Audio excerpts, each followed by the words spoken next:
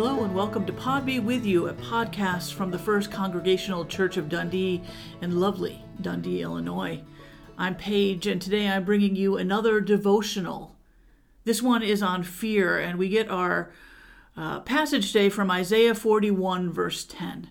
And there it goes. Do not fear, for I am with you. Do not be afraid, for I am your God.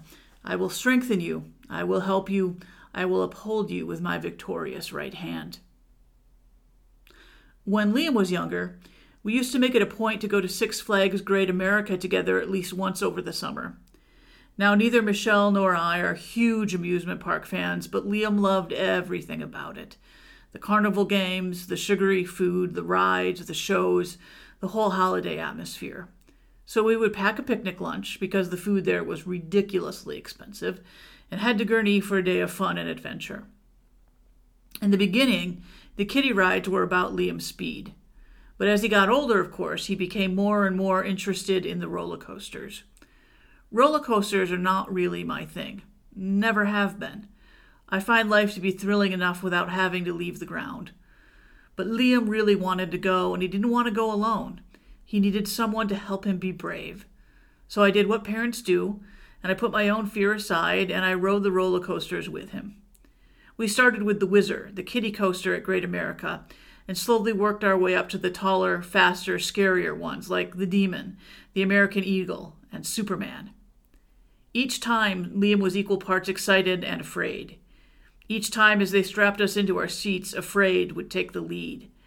And as we made our way up that first hill and he became more and more unsettled, I'd quietly hold out my hand. Liam, not necessarily one for public displays of affection, would grab hold and hold tight as we conquered the roller coaster together. Of course, as Liam got older, it became less and less cool to go to the amusement park with your parents, and he would go with friends from school and their parents.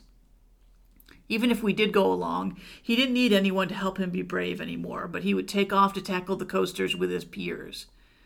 The last time we went to the park with him was some years ago, and for some reason I can't quite remember anymore, it was just us.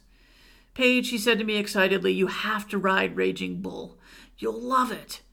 Raging Bull was at the time the tallest, fastest, longest coaster there, with a 65-degree, 20-story drop and speeds reaching 73 miles per hour. I was terrified, but I was also curious. Looking at me, Liam smiled and said, don't worry, I'll help you be brave. So I agreed to go. I was fine as we walked the length of the park to Raging Bull, fine while we waited in line together, even fine as they strapped us into the seats. But as soon as we started up that first hill and I could hear the click, click, click of the chain carrying us to the top, the panic really began to set in. I was just about ready to hyperventilate when I noticed Liam's open hand reaching out to me. I put mine in his, and we rode quietly all the way to the top like that, hand in hand. And it was enough to give me the strength and courage I needed to conquer the Raging Bull. And for the record, Liam was right. I loved it. In the 43rd chapter of the book of the prophet Isaiah, we are told that God is there to help us be brave when things in life get a little frightening. Do not fear, for I am with you. Do not be afraid, for I am your God. I will strengthen you. I will help you. I will uphold you with my victorious right hand. Here God promises, like a parent, to take us by the hand to provide us the strength, the support, the courage we need to take on the difficult places in life. When our bravery fails us, God steps in to provide us with what we need. We just need to reach out and take the offered hand.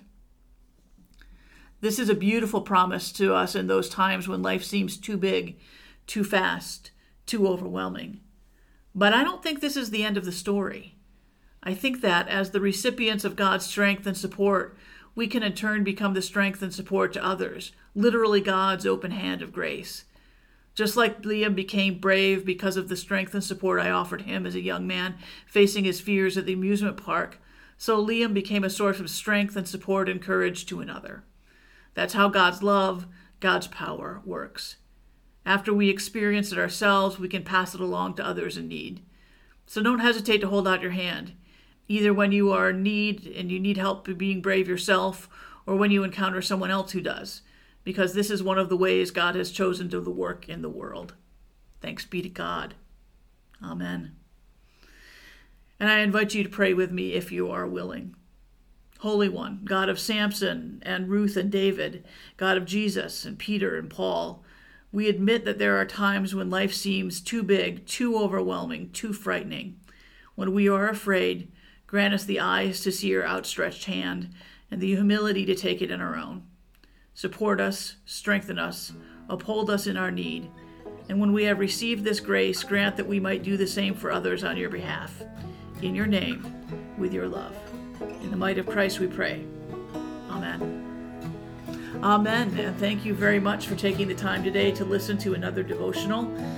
I hope that you also take the time to like, rate, subscribe, all of those things that help us get more listeners. And also, in the days to come, I hope that you can get together, get inspired, get to work. Thank you again.